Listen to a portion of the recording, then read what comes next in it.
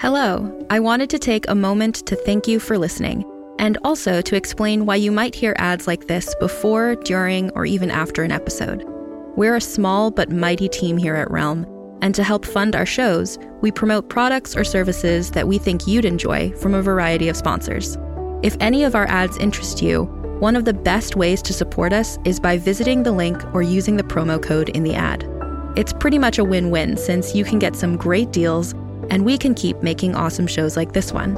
You can also visit realm.fm/partners for more information about our sponsors and how to access the different promotions. Thanks again for joining us in our corner of the universe. Listen away.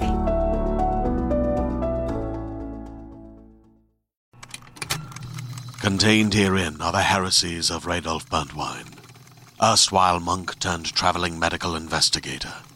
Join me as I uncover the blasphemous truth of a plague-ridden world, that ours is not a loving God, and we are not its favored children. The Heresies of Radolf Burntwine, coming January 2nd, wherever podcasts are available.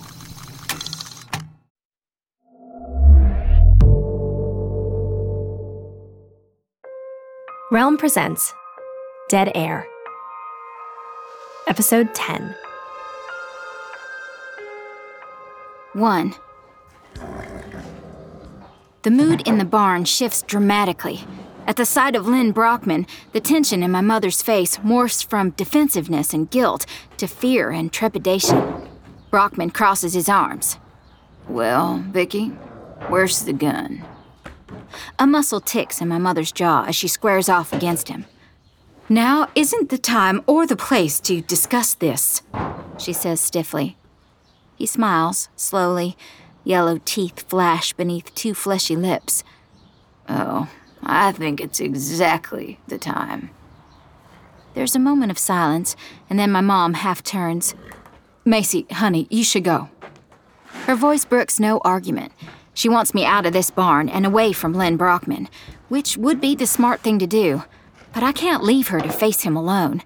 This isn't just about her anymore. This involves me now, too. The recorder in my pocket is still running, and I consider trying to get Brockman to confess, or at least seriously implicate himself. But it's too much of a risk. I'm not stupid. Brockman is a dirty ex-cop whose job it is to clean up the Carlyle's messes. And right now, my mother and I are part of a pretty huge mess. I don't know how far he's willing to go to clean all this up, but I'm also pretty sure I don't want to find out. Fine. I spit the word like a spoiled teenager and spin in my best huff. As I turn, though, I slide my phone from my back pocket and shield it from view against my hip. No bars, but there's Wi-Fi, and I'm automatically connected thanks to my first visit. I can still get help. My thumb's hovering over the messenger app when Brockman calls, "Hold on." No time to type something out. Even if I could, what if the recipient didn't check their phone for a few hours? Instead, I flick open the Facebook app. In 2 clicks, a blue button appears on the screen. Start live video. "Turn around," Brockman barks, "and drop the phone." I click the blue button and lower the phone to my hip as I face him. There's no reception anyway, I tell him. Even if I wanted to call 911, I couldn't. Please, whoever is tuning into my broadcast, get the hint and call the cops. "Drop it," he says, indicating the phone. And risk cracking the screen? I crouch, setting it carefully on the ground, screen down. It means no video, but it also means he won't see the broadcast running. I half-heartedly push it toward him as though kicking it out of reach, but really I just want to make sure the mic picks up everything he says. Someone out there will be listening, and hopefully that someone will send help. "Let Macy leave," my mother says tightly. "This doesn't concern her." Brockman frowns. "It has everything to do with her. We wouldn't be here if it weren't for her ridiculous podcast." My cheeks burn with indignation. The old Macy would have swallowed the emotion and kept quiet, but that's not who I am anymore. My ridiculous podcast uncovered the truth. An exasperated sigh slips through my mother's clenched teeth. Brockman smirks and takes a step toward me. "Then maybe you can tell me where the gun is." Rather than answer, I cross my arms. Why do you care? "Macy," my mother cautions. Brockman ignores her. "Call it a professional interest." I think of Facebook Live running, capturing everything, transmitting the truth to the world. Is it because you were involved in covering up Peg's murder? Macy, my mother hisses, you're not helping. What, Mom? Brockman's been doing the Carlyle's dirty work for decades. I glare at the man. Haven't you? I realize that perhaps I've pushed him too far. Any amusement in his expression hardens into annoyance. You're a pain in the ass, you know that? Do you even think before you talk? Stirring up this old shit. What'd you think would happen? You'd get famous by destroying a good man's life? I thought I'd find justice for Peg, I tell him. He rolls his eyes. Grow up. You don't care about justice. You're just looking for your 15 minutes of fame and are capitalizing on someone else's tragedy to get it. That's not true, I protest, but my rapidly heating cheeks betray that his barb struck uncomfortably close. Because of me, the world knows that Brandon McDonnell is innocent. You mean the Irish lad who's dead because of your podcast? I suck in a breath, familiar guilt washing through me. He's dead because of you, I shout, fisting my hands. You killed him. Macy. My mother grabs my arm, jerking me back. I pull away from her. It's true, Mom, and you know it. You sent an innocent man to jail. I snap at both of them. I press my lips together to stop myself from saying more, keenly aware of the recorder in my pocket and my phone transmitting this entire confrontation. I'm happy for Brockman to go down for what he's done, but I'm less sure about throwing my mother under the bus along with him. My mom drops her eyes, ashamed. Brockman doesn't seem to feel any such remorse. He sent himself. I open my mouth to argue, but my mother grabs my arm again, pulling me around to face her. Enough, Macy. Lynn is right. What's past is past. Let it go. It takes me a moment to even process what she's saying, that she's still willing to participate in the lie. I thought she was on my side. I thought she believed in truth and justice like I did. Even now that the truth is out, she's unwilling to face it. I shake my head. And what, Mom? Let Ryan think he killed his mother? Maybe that's best, she says quietly, for all of us. I can't believe what I'm hearing. How many lives are you willing to destroy to cover up your secret, Mom? We're talking about Ryan's life here. I'm sure his trust fund will help ease the pain, she says, an edge of bitterness to her voice. I blink at her. Part of me wonders if I'd feel the same if I hadn't spent so much time getting to know Ryan. After all, that's how I saw him at first, too. A spoiled rich kid with the world at his fingertips and enough money to ease any obstacles in life. But now I know him. Now I care about him. A lot. The guilt over his mother's death has been crushing him, and there's no amount of money that can fix that. Only the truth can. Richard Carlyle and Lynn Brockman have done nothing but ruin people's lives, I tell her. They haven't ruined ours, she says softly. Delilah's name is on the tip of my tongue, but then I think about my phone on the ground a few feet away. If I bring up Delilah, I'll be airing the details of her death to the world. As desperate as I am for the truth, I can't do that to her mother. I can't do that to Delilah's memory. Yes, they have, I tell her, and it ends now. Feeling triumphant, I spin on my heel and start toward the door. Vicky, control your daughter, Brockman barks. I wait for her to do his bidding, bracing myself against the sound of her voice calling me back.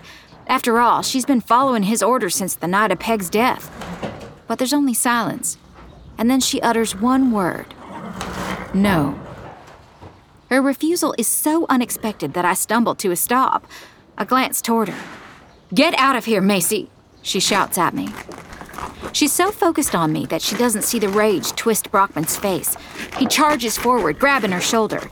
He throws her toward the nearest stall with such force that the wooden boards rattle as her head slams against them. She stumbles and collapses to the ground, dazed.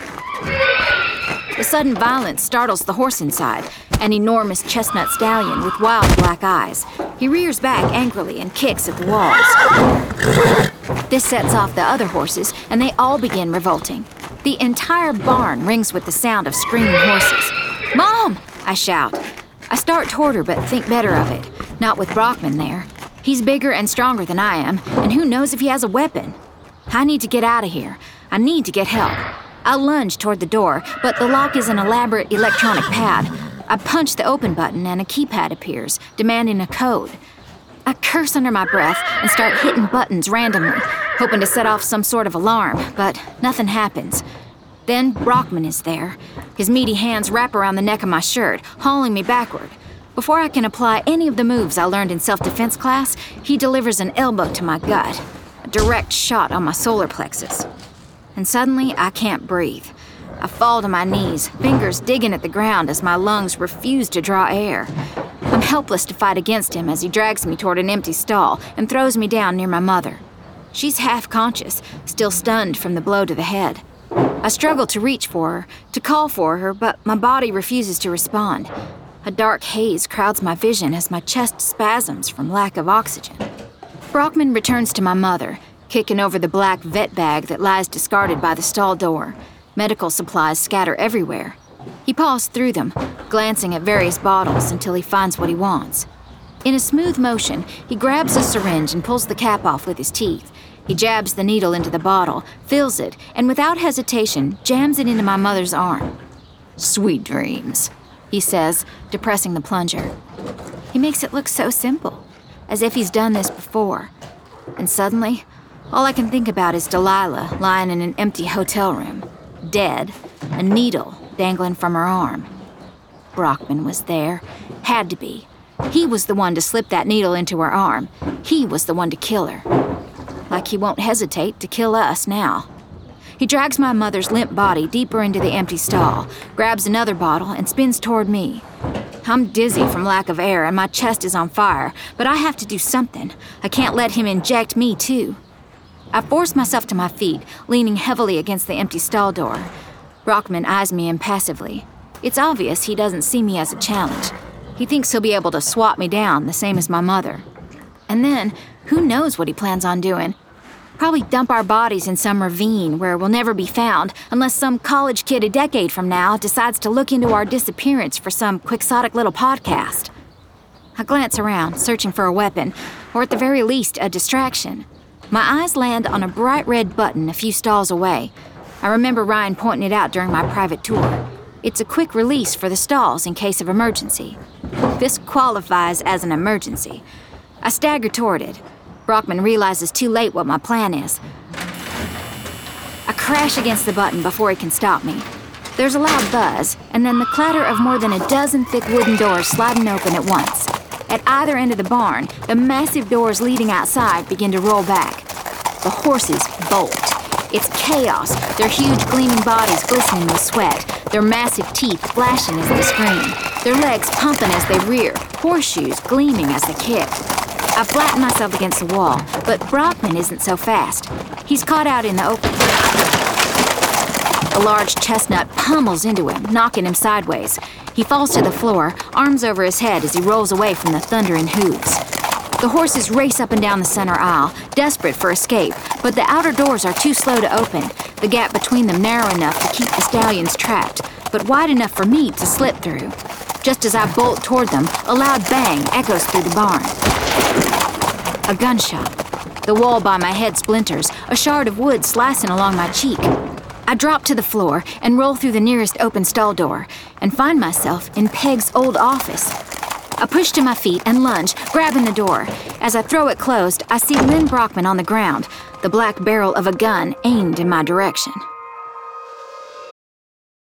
Hey there, this is Justin Bartha. I made a funny new podcast, King of the Egg Cream. It has the greatest cast in the history of podcasts with actors like Louis Black. I'm torn by my feelings for two women. Bobby Cannavale. You can eat it, or if someone hits you, you can put it on your cut. Melanie Linsky. I wonder what these marvelous things are that look just like boiled chicken feet. Jason Ritter. I can break things and pick locks and kill people. Michael Stuhlbarg. The whole point is to inspire people that they should make themselves better. Ari Grainer. No, don't whet its appetite. What are you, an idiot? Me, Justin Bartha. That's not just any egg cream, that's a Lemke's special. And all narrated by the hilarious Richard Kind. This is the story of Harry Dalowitz and how he rose from nothing to become New York's King of the Egg Cream. So if you like funny true stories, come listen to King of the Egg Cream, available wherever you get your podcasts. 2. I slide the office door closed hard enough that the walls shudder. I fumble for the lock, twisting it into place. For a split second, I feel safe. Then I realize there are no windows in Peg's office. No way out except the door I've just blocked. Which means I'm trapped. And my cell phone is still out in the main barn, probably trampled to pieces and no longer broadcasting at this point. I need help.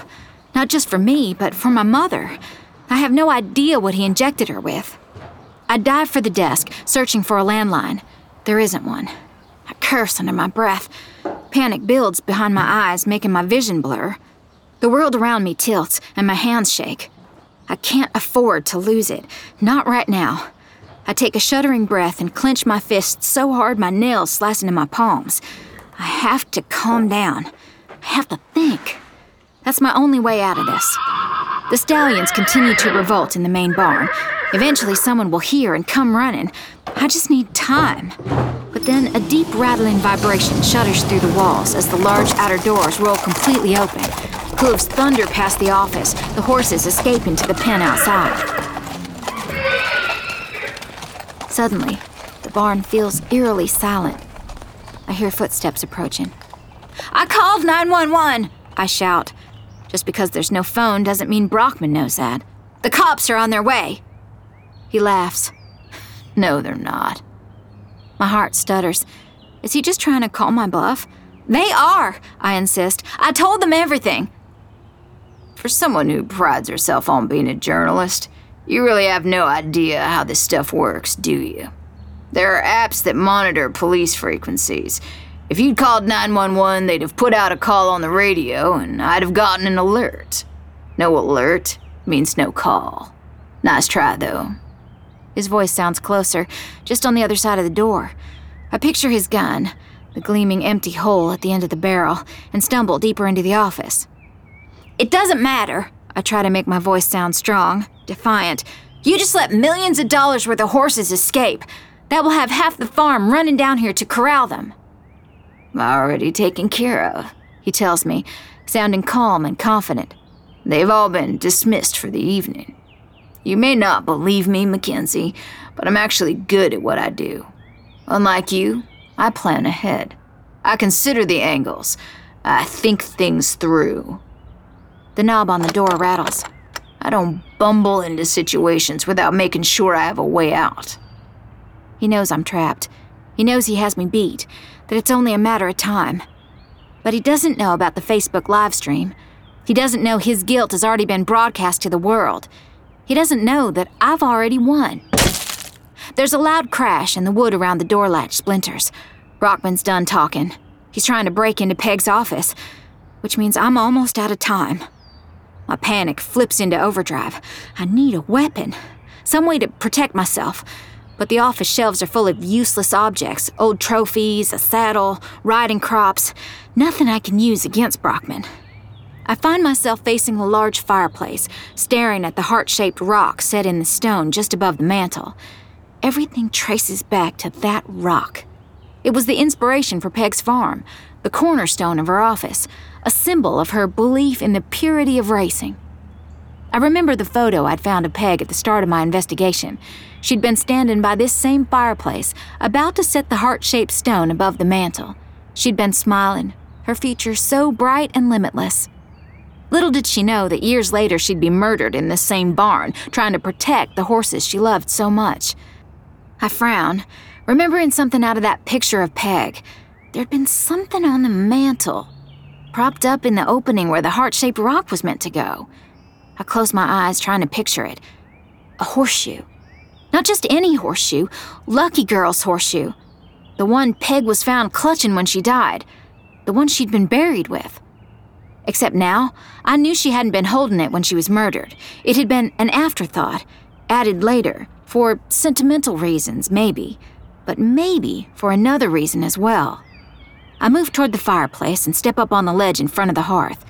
With trembling fingers, I reach for the heart-shaped stone. The cement surrounding it is cracked. I pry at it, splintering my nails as I try to find purchase. Finally, it moves. I pull harder, scraping the skin from my fingertips in the process. The rock pops free, revealing a small secret compartment tucked behind it. And in that small compartment sits a small silver gun. I recognize it immediately from photos of Peg as a girl, a Derringer with a pearl handle. Her Derringer. I pull it free just as the door crashes open behind me. 3. Brockman stands in the wreckage of the door, chest heaving from the effort of smashing it down. His gun hangs in his hand by his side. I heave my own gun up and point it at him. It feels so small, just like the toy Ryan's grandfather described it as. But we both know how deadly it is. After all, this is the gun that killed Peg Graham. Though I have no idea if it's loaded. No idea if after all these years it will even work. No idea if I'll be able to pull the trigger, and if I do, whether I'll be able to come close to hitting him. But that doesn't matter, because now I have a gun pointed at him, and that seems to change everything. His eyes dart past me to the mantel above the fireplace and the heart-shaped stone shoved to one side. All this time, he says, shaking his head, the gun's been right here. He then looks at me, a slow smile spreading across his face. Go ahead and put the gun down, Mackenzie. No, I tell him through clenched teeth, because finally I have the upper hand, and there are still questions I need answers to. Tell me what happened to Delilah. He frowns, appearing legitimately confused. Who? My cousin, Delilah, I shout at him. The woman you shot up with heroin in a hotel room and left to die. His gun hand twitches and he starts to lift his arm. Don't, I growl at him, tightening my grip around the pearl handle of my own gun. He clucks his tongue against his teeth. It's over, Mackenzie. We both know you won't pull the trigger. He might be right. He might be wrong. But I'll never know, because right then another figure slips into the barn. She might not, Officer Matthews says in a steady voice, her gun trained on Brockman. But I will. Everything happens fast after that. Brockman's eyes go wide with surprise. He starts to turn, gun hand rising. There's a flash of light and a sharp bang that ricochets through the empty stalls. It's followed by another and another as Officer Matthews unloads her clip. Brockman crumbles to the ground. Blood seeps into the hay scattered around him. He doesn't move. I'm frozen in shock. Then I stumble forward. Matthews jerks toward me, gun still raised. The gun, Macy, she reminds me. I stare at my hand. I'd forgotten I was still holding it. I drop it as if the metal is scorching my palm. Officer Matthews kicks Brockman's gun from his limp hand and crouches next to him, feeling for a pulse. My thoughts finally unscramble, my panicked paralysis disappearing. I start forward. Call an ambulance, I shout at her. She looks at me oddly. I'm afraid doctors aren't going to be much help to him. Not for him! I race to the stall holding my mother. She's lying propped against the wall, her hair matted with blood, eyes glazed, chest rising and falling lethargically. When she sees me, she blinks, her fingers twitching. I drop to her side, reaching for her hand. It's okay, Mom, I tell her. I'm here. Officer Matthews appears in the stall door. Instantly, she's on her radio, asking about the status of the ambulance. They're almost here, she tells me. I called them the minute I saw your Facebook Live broadcast. In the distance, I hear the faint whine of sirens approaching. I keep my lips pressed tightly together, my mom's hand clutched in my own as tears trail down my cheeks. I can't lose her, despite the role she's played in all of this. The ambulance arrives, washing the interior of the barn in flashes of blue and red. Officer Matthews directs the paramedics toward the stall, and I step back as they crouch by my mother, checking her vitals. I want to ask if she'll be okay, but I don't want to distract them. Instead, I hover in the background, trying not to think about what I'll do if something happens to her. They get her strapped on the stretcher and start for the parking lot. I chase along after them. Is she gonna be okay? She's stable, one of them says, but we need to get her to the hospital for observation. Can I go with her? The paramedic shakes his head. No room. You'll have to follow on your own. I barely have a chance to squeeze my mother's hand and press a kiss to her cheek before she's gone. The ambulance doors slam shut, the lights begin to twirl, and the siren lets out a low wail that climbs in pitch. I watch, helpless, as they drive away. And then I'm alone. I stand there, my arms wrapped around my middle, totally numb. As if this is all happening to someone else. I glance around. Officer Matthews is hovering near Brockman's body, answering several cops' questions. One of them notices me looking their way and approaches. Is this yours? He holds out my cell phone. I'm surprised it wasn't smashed to pieces by the horses. I take it and make sure the Facebook Live broadcast is off before slipping it into my pocket. We're going to need a statement, Miss Walker, he continues. I have to get to the hospital, I tell him. Are you hurt? He asks, concerned. I shake my head. No, but my mother. We're interrupted by the sound of screeching tires as a car careens into the parking lot. It comes to an abrupt stop and the driver's door swings open. It's Ryan. Macy! He shouts, sprinting toward me. He doesn't even slow, just crashes into me, folding me in a fierce hug. When I saw the ambulance... He can't finish the statement. He swallows several times before he speaks again. But you're okay. Thank God you're okay. He's so strong, so solid, and I wrap my arms around him, allowing him to bear my weight. It feels so nice to have someone to lean against at this moment. I close my eyes, inhaling deeply, letting his familiar scent ground me. I got the alert when you started broadcasting. His voice rumbles in his chest under my cheek. I called Officer Matthews, but she was already on her way. I drove as fast as I could. I was so scared I wouldn't get here in time, and then my phone reception dropped and I lost the connection to your broadcast and... He shudders, his lips finding my temple. He pulls back, tucks a strand of hair behind my ear. What happened? I got the truth, I tell him simply. You didn't kill your mother. Neither of us mentions the real culprit, his father. Nor do I mention the fact that my mother helped cover it up. He pulls me against him again. I'm so sorry, he says, voice breaking. So sorry. For what? I ask, my voice muffled against his neck. This wasn't your fault. He steps back, hand thrust into his hair. Isn't it? I'm the one who got you into this. I'm the one who called the station and suggested there was more to my mom's murder. I blink, suddenly confused. That was you? He shrugs. I've had questions about my mom's death for so long, but I never did anything about it. I think I was scared of what I might find or what I might not find. When I heard your show, I started thinking that maybe you were someone who could understand that. I called in before I could stop myself, but then the next day I couldn't stop thinking about it. I realized I couldn't just hand the case over to you and step back. My mother's death is part of who I am. I had to be involved in figuring that out. I asked my next question very carefully. So, were you just hanging out with me in order to keep tabs on my investigation? He hesitates, and my heart twists. This has been one of my biggest fears when it comes to Ryan, that he's been using me this entire time. I brace myself for the truth. But it turns out the truth is more complicated than I expected. Maybe in the beginning, he says, but not once I got to know you, he quickly adds. He reaches out and cups my cheek. Certainly not now. I don't know how to feel about any of this. Too much has happened. My head is still spinning. My system's still running on adrenaline. The siren of my mom's ambulance still echoes in my ears. My mom, I say, fumbling in my pockets for my keys. I find the recorder. It's still running. I press stop. I have to go be with her. Except my hands are shaking so badly that I end up dropping the keys. Ryan stoops to pick them up. I'll drive. He starts toward his car. I need to go on my own, I tell him. I need time to think. Oh, okay.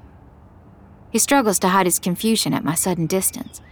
He trails me to my car, holding the door open as I slip behind the wheel. Will you be okay? He asks. I can only offer him the truth. I don't know. When will I see you again? He asks. I give him the same answer. I don't know. I pull the door closed and start the car.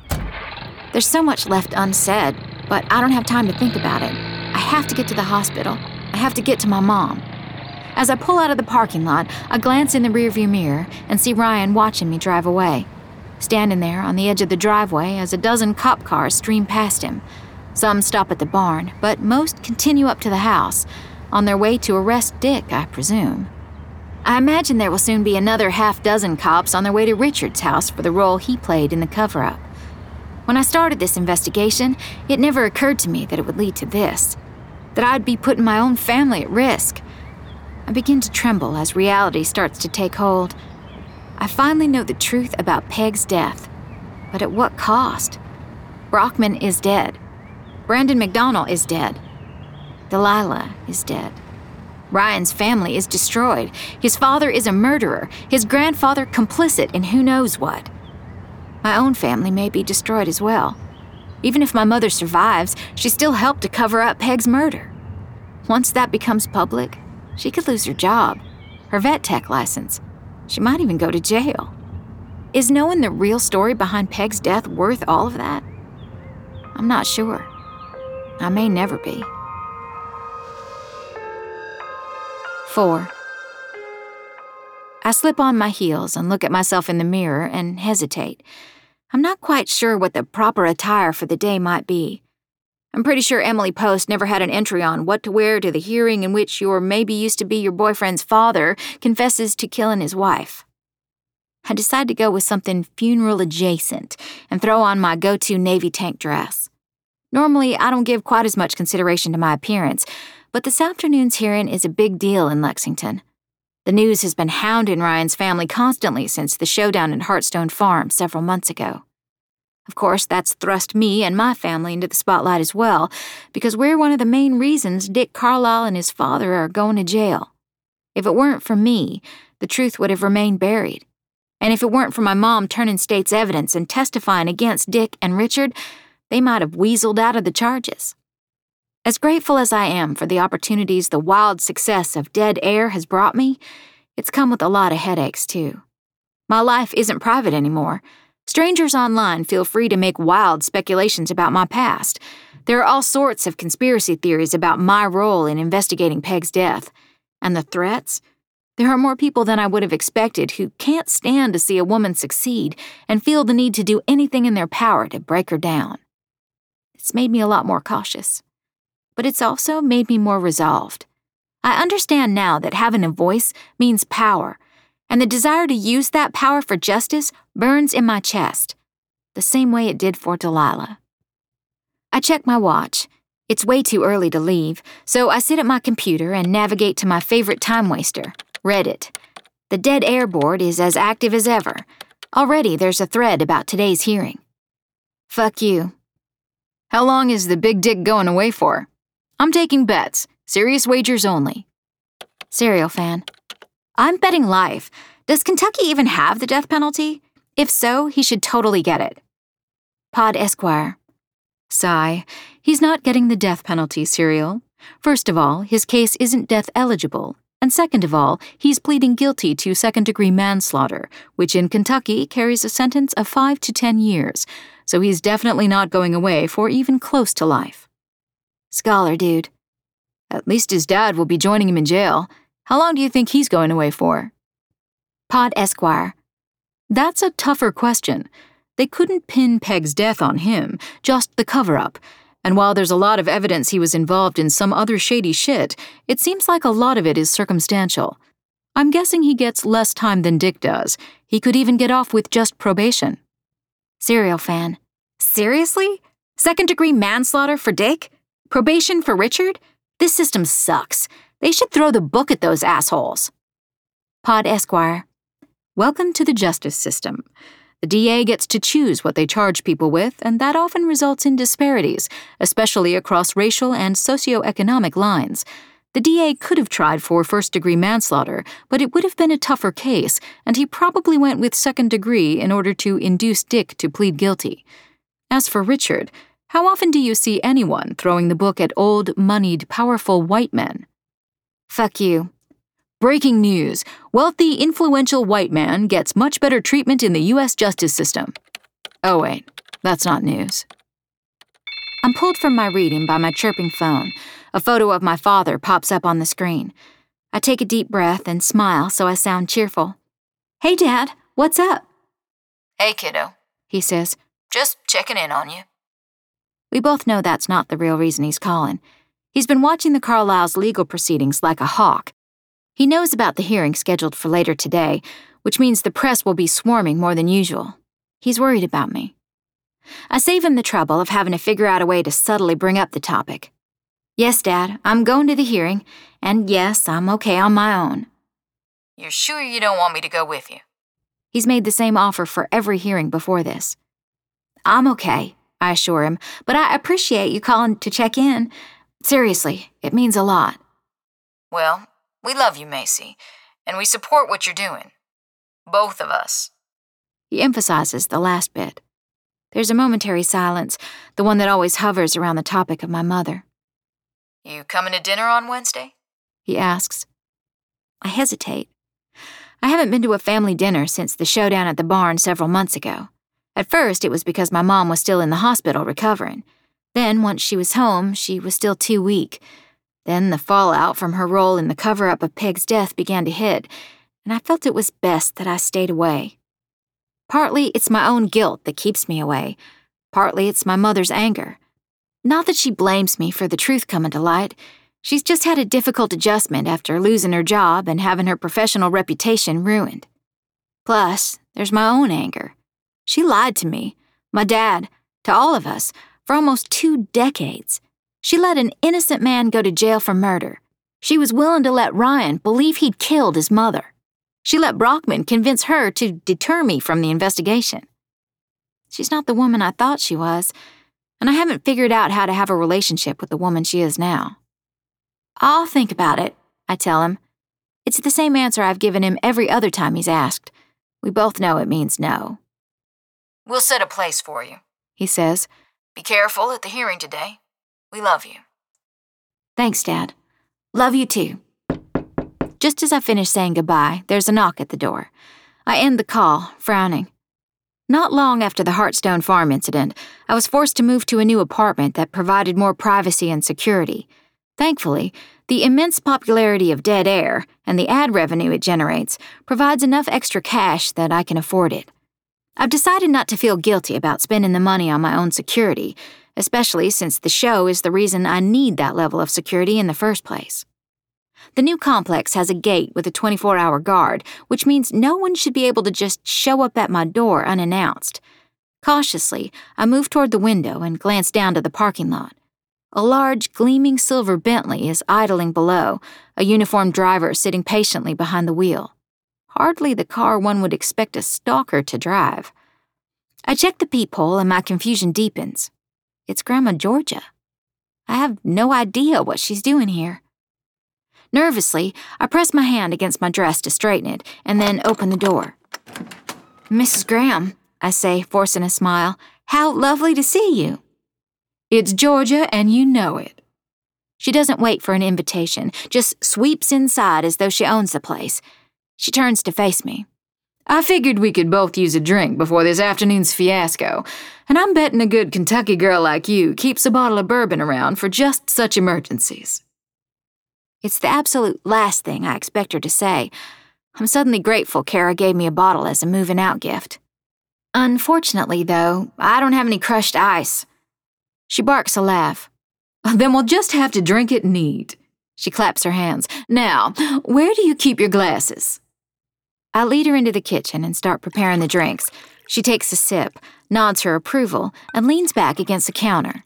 With pearls draped around her neck and diamonds dangling from her ears, she certainly stands out in my very minimally decorated apartment.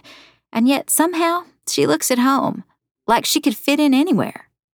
If anything, I suddenly feel like the one who doesn't belong. Except for the phone call about Curtis Cox, I haven't spoke with Georgia since we first met at Heartstone Farm months ago. I have no idea why she's suddenly here now. I tap my fingers against my glass nervously, waiting for her to say something. She glances around the apartment, appraising her surroundings before her eyes fall on me. She takes another sip and tips her head to one side, appraising me for long enough that I shift uncomfortably. How are you, Mackenzie? She says it so earnestly that my eyes blur with tears. Startled by my own response, I take a swallow of bourbon, hoping the burn in my throat will sear away the emotions rising in my chest. I realize that no one else in my life has asked me this question recently. It's not like they don't care about me. I don't doubt that. It's just that the fallout from dead air has hit them hard, and everyone's doing what they can to survive. Ryan is still trying to come to terms with the fact that his father killed his mother and his grandfather covered it up. And my mother is trying to come to terms with the end of her career. Everyone else's lives have been completely upended, while mine has just been set on edge. I want to tell Georgia that I'm okay, but when I open my mouth, the words won't come. I don't know, I tell her instead, but that's not exactly true either. She says nothing, giving me space, and I end up sharing the emotion that's been living coiled up inside my chest for months. Do you think Ryan will hate me one day for being the one to bring all this to light? She lifts an eyebrow. Do you? I don't know. He says no, but how can he not? Is that why you've been holding back? I blink, surprised at her question. Did Ryan say something? No, but I'm not blind. I've been living at the house with him since his father was arrested. I see that he's got more on his mind than all of that. She taps a finger against her glass. He misses you, Mackenzie. I look down. I want to believe her, but everything's been so complicated the last few months. Ryan and I talked several times after the incident at the barn, but it started to feel strange, off in some way I couldn't put my finger on. After a while, it just became easier to avoid each other. I assumed the feeling was mutual. Did you ever consider that he could be scared of the same thing as you are? She asks. That he's going to hate me? She purses her lips, disappointed that I've missed her point. Or that you'll hate him for bringing you into this. I frown.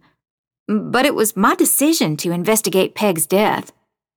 She smiles, satisfied. Well, there you go. Turns out you're both adults with your own agency. Maybe you should both stop guessing at what the other person's thinking and feeling and actually talk to each other about it. I stare down into my glass. It's empty. I tend to drink a whole lot faster when I'm uncomfortable or nervous, but the warm buzziness in my head gives me the courage to say, I just keep waiting for everyone to blame me for all of this. I shrug, which I guess they have a right to. She looks at me a long moment and then sets her glass on the counter. There's a fierceness to her expression that makes me concerned I've said something wrong. I brace myself for her response. You know, Mackenzie, she says, pointing at me, let me tell you something I've learned in life. We women tend to take the blame for things when it doesn't belong to us. We blame ourselves if it rains during a picnic, like we control the weather. Women blame themselves for the actions of bad men every day. She narrows her eyes at me. Did you murder my daughter? I'm startled by the question.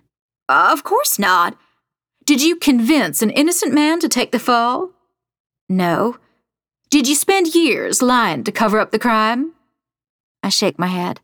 She throws up her hands. Then why are you taking the blame for what those men did? You can't hold yourself responsible for the fallout of other people's poor decisions. Tell that to the internet, I grumble. That's like half of Reddit's entire existence. That doesn't mean you have to listen to them, she says, or believe them. She picks up the bourbon and splashes another swallow into her glass before holding the bottle out to me. I glance at the clock on the stove.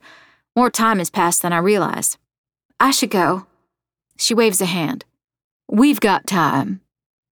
I shake my head. The gallery's going to be crowded with all the press. I may already be too late to find a seat. That's why you'll be sitting with the family. Trust me, they're not starting without us. I've waited years for this, and I've made damn sure I'll be front and center when Richard Carlisle finally gets his ass handed to him. My heart pounds at the thought of sitting with the family. With Ryan, I assumed that if he wanted me with him, he'd have asked. So far, he hasn't. I'm not sure that's a good idea, I tell Georgia. She pours another shot of bourbon in my glass. I don't care.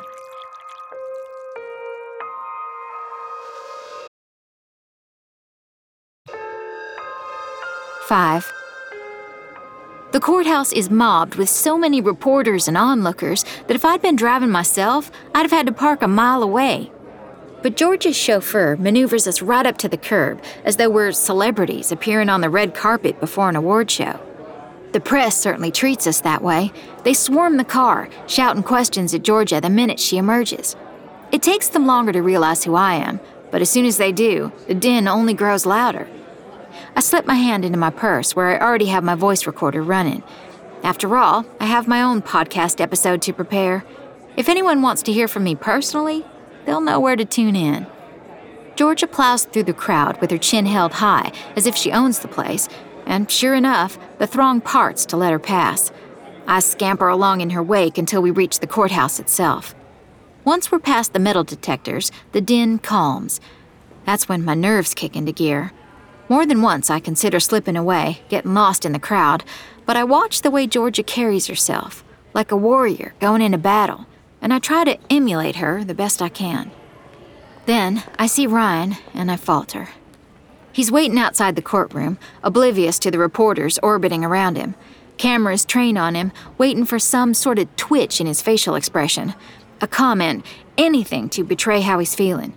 But he keeps his expression rigidly neutral, his lips pressed tight, until he sees me. Then there's a quiver in the muscle along his jaw, and for a moment I wonder if it's anger, if I've made a huge mistake. At George's arrival, most of the press abandons Ryan and turns their focus on the matriarch, which gives Ryan and me a small pocket of quasi-privacy to say hello. I'm suddenly nervous, afraid of saying the wrong thing, not sure what he needs to hear. So I ask myself what Mackenzie would do in this situation. I pull my recorder out of my pocket and hold it up to him. Anything you'd like to comment on, Ryan Graham Carlisle? He lifts an eyebrow. Are you asking as Mackenzie Walker, the reporter, or as my girlfriend, Macy? My breath catches. It feels too easy, but maybe that's the way it should be if both people want the same thing. And I've known for a while now that I want Ryan. Can't I be both? He slips his hand into mine and squeezes tight. I wouldn't want it any other way. He lifts my fingers to his mouth and brushes his lips across my knuckles. And suddenly, all the distance between us, all the things left unsaid, all the confusion falls away. 6. The hearing itself isn't easy. Ryan stiffens when his father enters the room. Very little has changed about Dick Carlisle in the months since his arrest. At first glance, he appears put together, wearing an expensive suit with a subdued silk tie. But the puffiness around his eyes and the broken blood vessels mottling the tip of his nose indicate he's continued his previous lifestyle of debauchery. Not long after Dick takes his seat, the deputy calls the court to session and the hearing begins. There's a lot of back and forth. The prosecutor makes a statement, the judge asks questions, and Dick's attorney answers. Then it comes time for Dick himself to speak. He stands and glances back toward Ryan. Ryan's hands clench into fists, but otherwise he doesn't visibly react. He keeps his gaze straight ahead, refusing to meet his father's eyes. He sits that way during the entire allocution, rigidly unreactive, as though he's a statue. If it weren't for the storm in his eyes, one would think he wasn't even listening. But it's clear that he is, because I can feel the way his muscles jump, the way his breathing hitches, the way his hand searches out mine as his father tries to explain what actually happened the night of Peg Graham's death. It was an accident, Dick Carlisle explains. Peg loved those horses, and she was passionate about keeping racing clean, but she didn't understand the reality of racing. You can't race a clean horse and win, not when everyone else is doping. Trying to do so was going to bankrupt Heartstone. We needed a champion, and Champion's Heart was our best shot. We needed him to win the Derby because we needed his legacy to fund our family's future. The night of her... He struggles, unable to say the word murder. He clears his throat and tries again. The night of her death, I was not at a dinner party. Instead, I was at the barns with Vicky Walker, a vet tech who often treated our horses. Even though I'm expecting it, I startle at my mother's name. I feel like every eye in the courtroom suddenly swivels my way. My first instinct is to shrink under the scrutiny, and I have to remind myself that my mother's crimes are not my own. Plus, in the end, she did the right thing by turning against Dick and Richard Carlisle. Together, we doped Champion's Heart to get him ready for the Derby. Dick lets out a trembling sigh. When Peg found us, she was furious. The argument got heated. He presses his fingertips against the table as though needing something to hold on to for balance. I don't know where the gun came from. It was Peg's. She wouldn't have used it. I didn't feel threatened. I tried to take it from her, but... It takes him a long time to finish the statement. But somehow it went off. And my Peg was hit. His voice grows softer, more ragged, more breath than words. It was an accident, he says again. There's a murmuring in the gallery, the audience reacting to the story.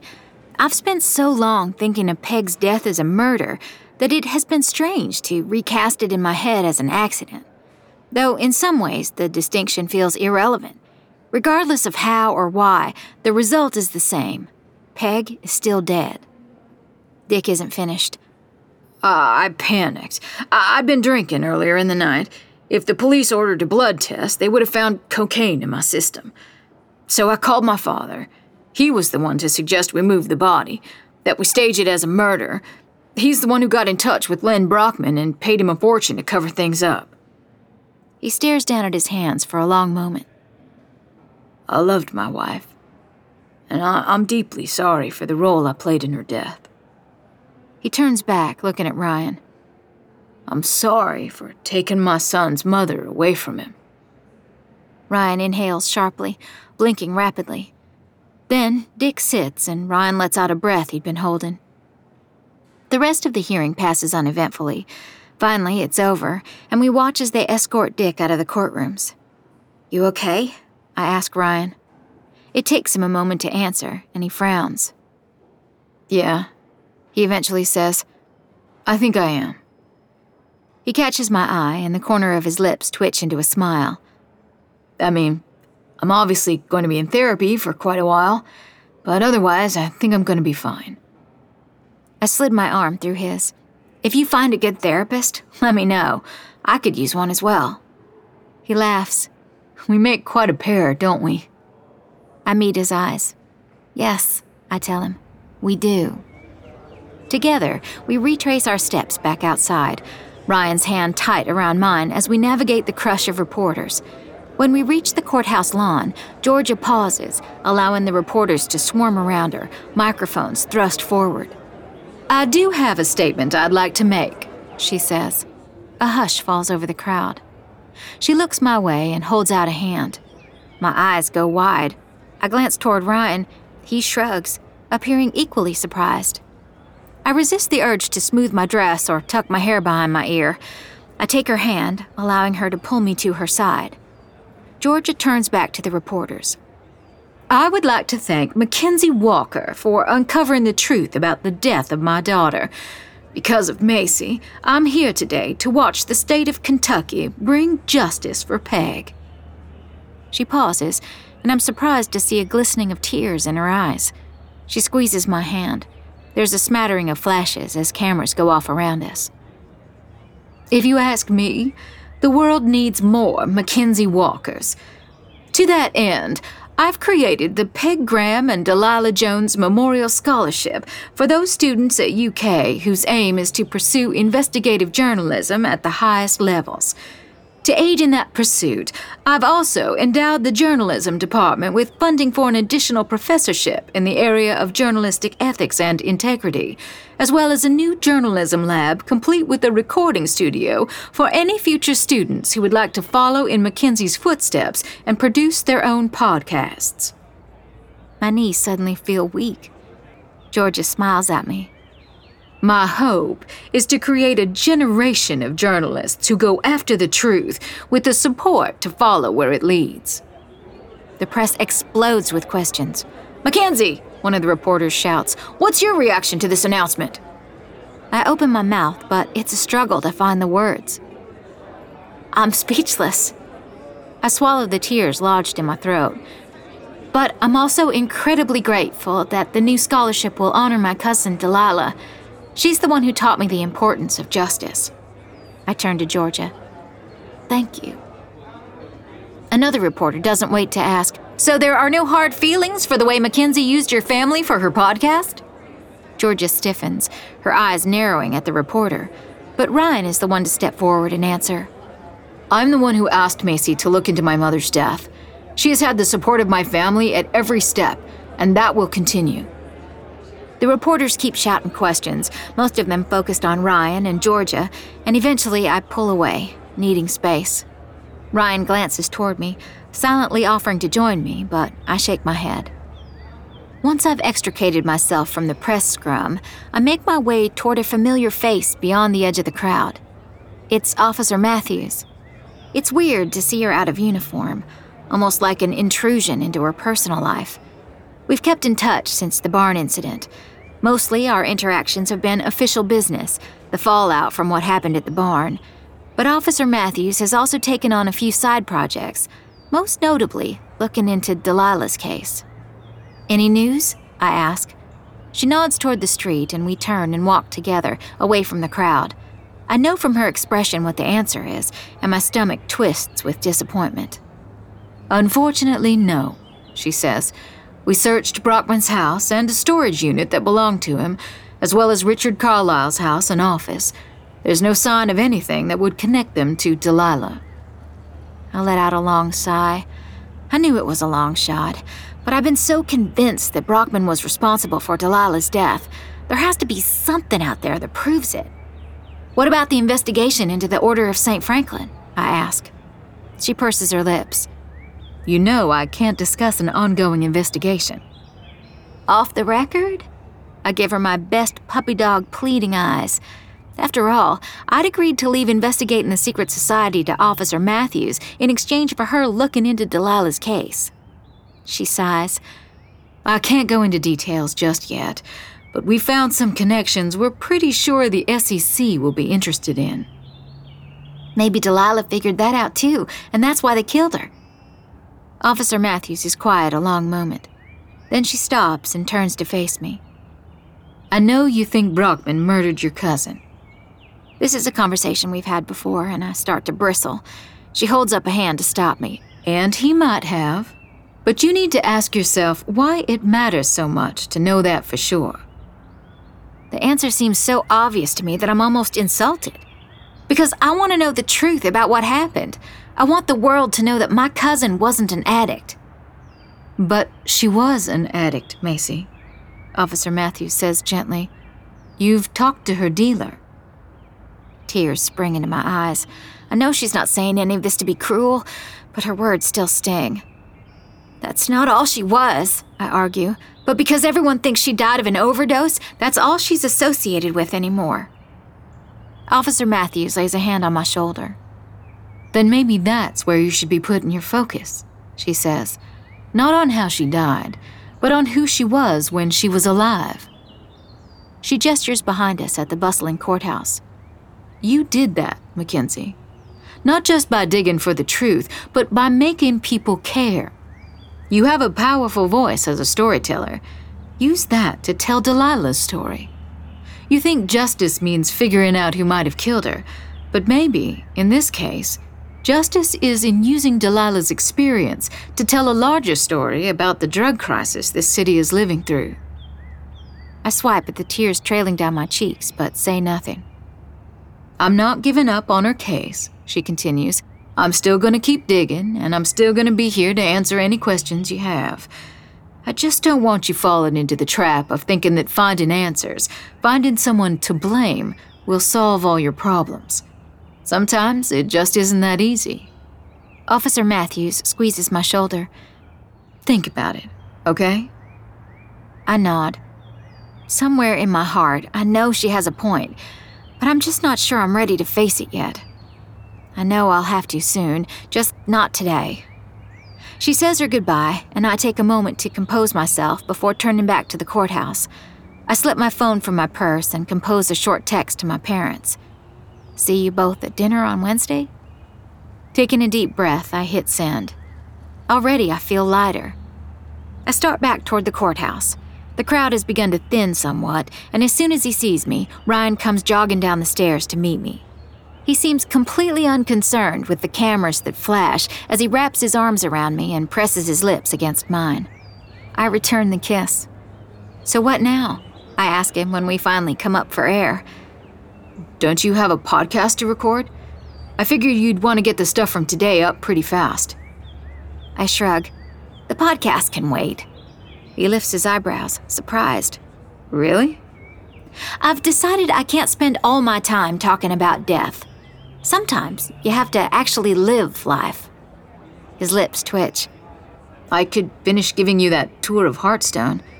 We could pick up where we left off, he says, a gleam in his eye making clear exactly what his intentions are. Isn't Georgia living with you now? I ask. Won't she be there? His grin grows wider. She's gone out with her friends to celebrate the downfall of Dick and Richard Carlisle. So it will be just the two of us? A private tour, he says. For your eyes only. I push up onto my toes so I can kiss him again. That sounds perfect. And together, we stroll off down the sidewalk, leaving the courthouse and everything associated with it in our past as we look toward our future. 7. I adjust my headphones and glance toward Ryan. He's sitting at a computer across the living room, monitoring sound. He gives me a thumbs up, which means everything's ready to go. All I have to do is talk.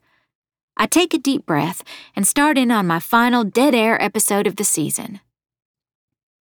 They say that on the night of Peg Graham's death, the horses in the Hearthstone barn screamed.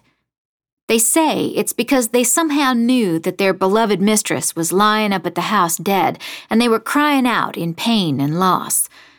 Which is a very eerie and moving tale, but it isn't the truth.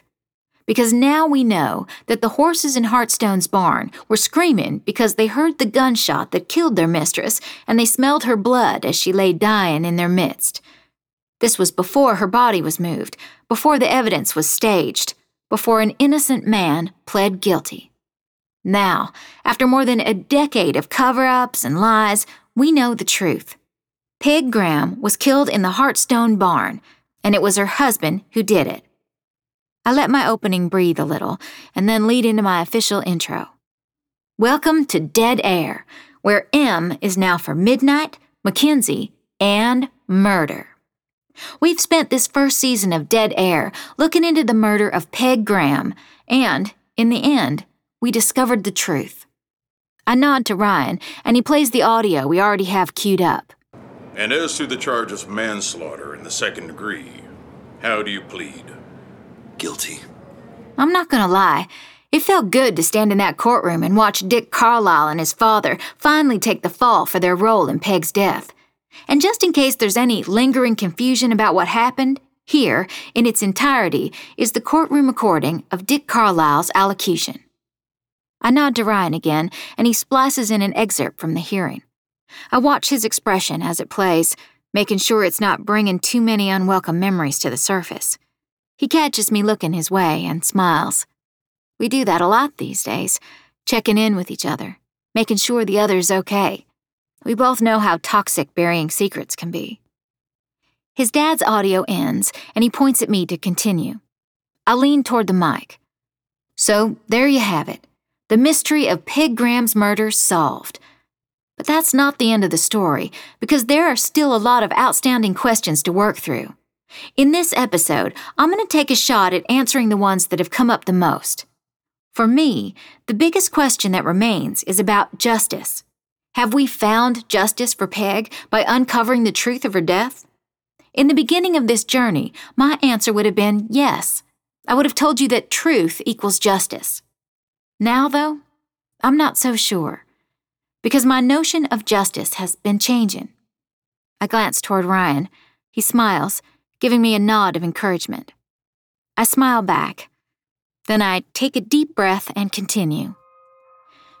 To explain why, let me tell you about my cousin Delilah.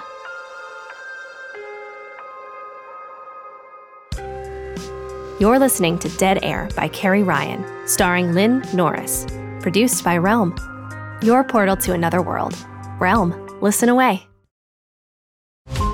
Every Every 5 minutes, a transplant candidate dies while waiting for a compatible heart, liver, or kidney. Imagine a technology that could provide those life-saving transplant organs for a high price, and imagine what a company would do to monopolize that technology. On a remote island in Lake Superior, a team of geneticists unlocks this holy grail of medicine by reverse engineering the genomes of all mammals, creating an animal with organs perfectly suitable for human transplantation. They envisioned a docile herd animal, but one team member had another, darker vision. This ancestor is anything but docile. The team's work spawned something big, something evil, something very, very hungry. Ancestor is a complete serialized fiction podcast by #1 New York Times bestselling novelist Scott Sigler, with all episodes available. Binge the entire story now on Apple Podcasts, Spotify, or wherever you listen to podcasts.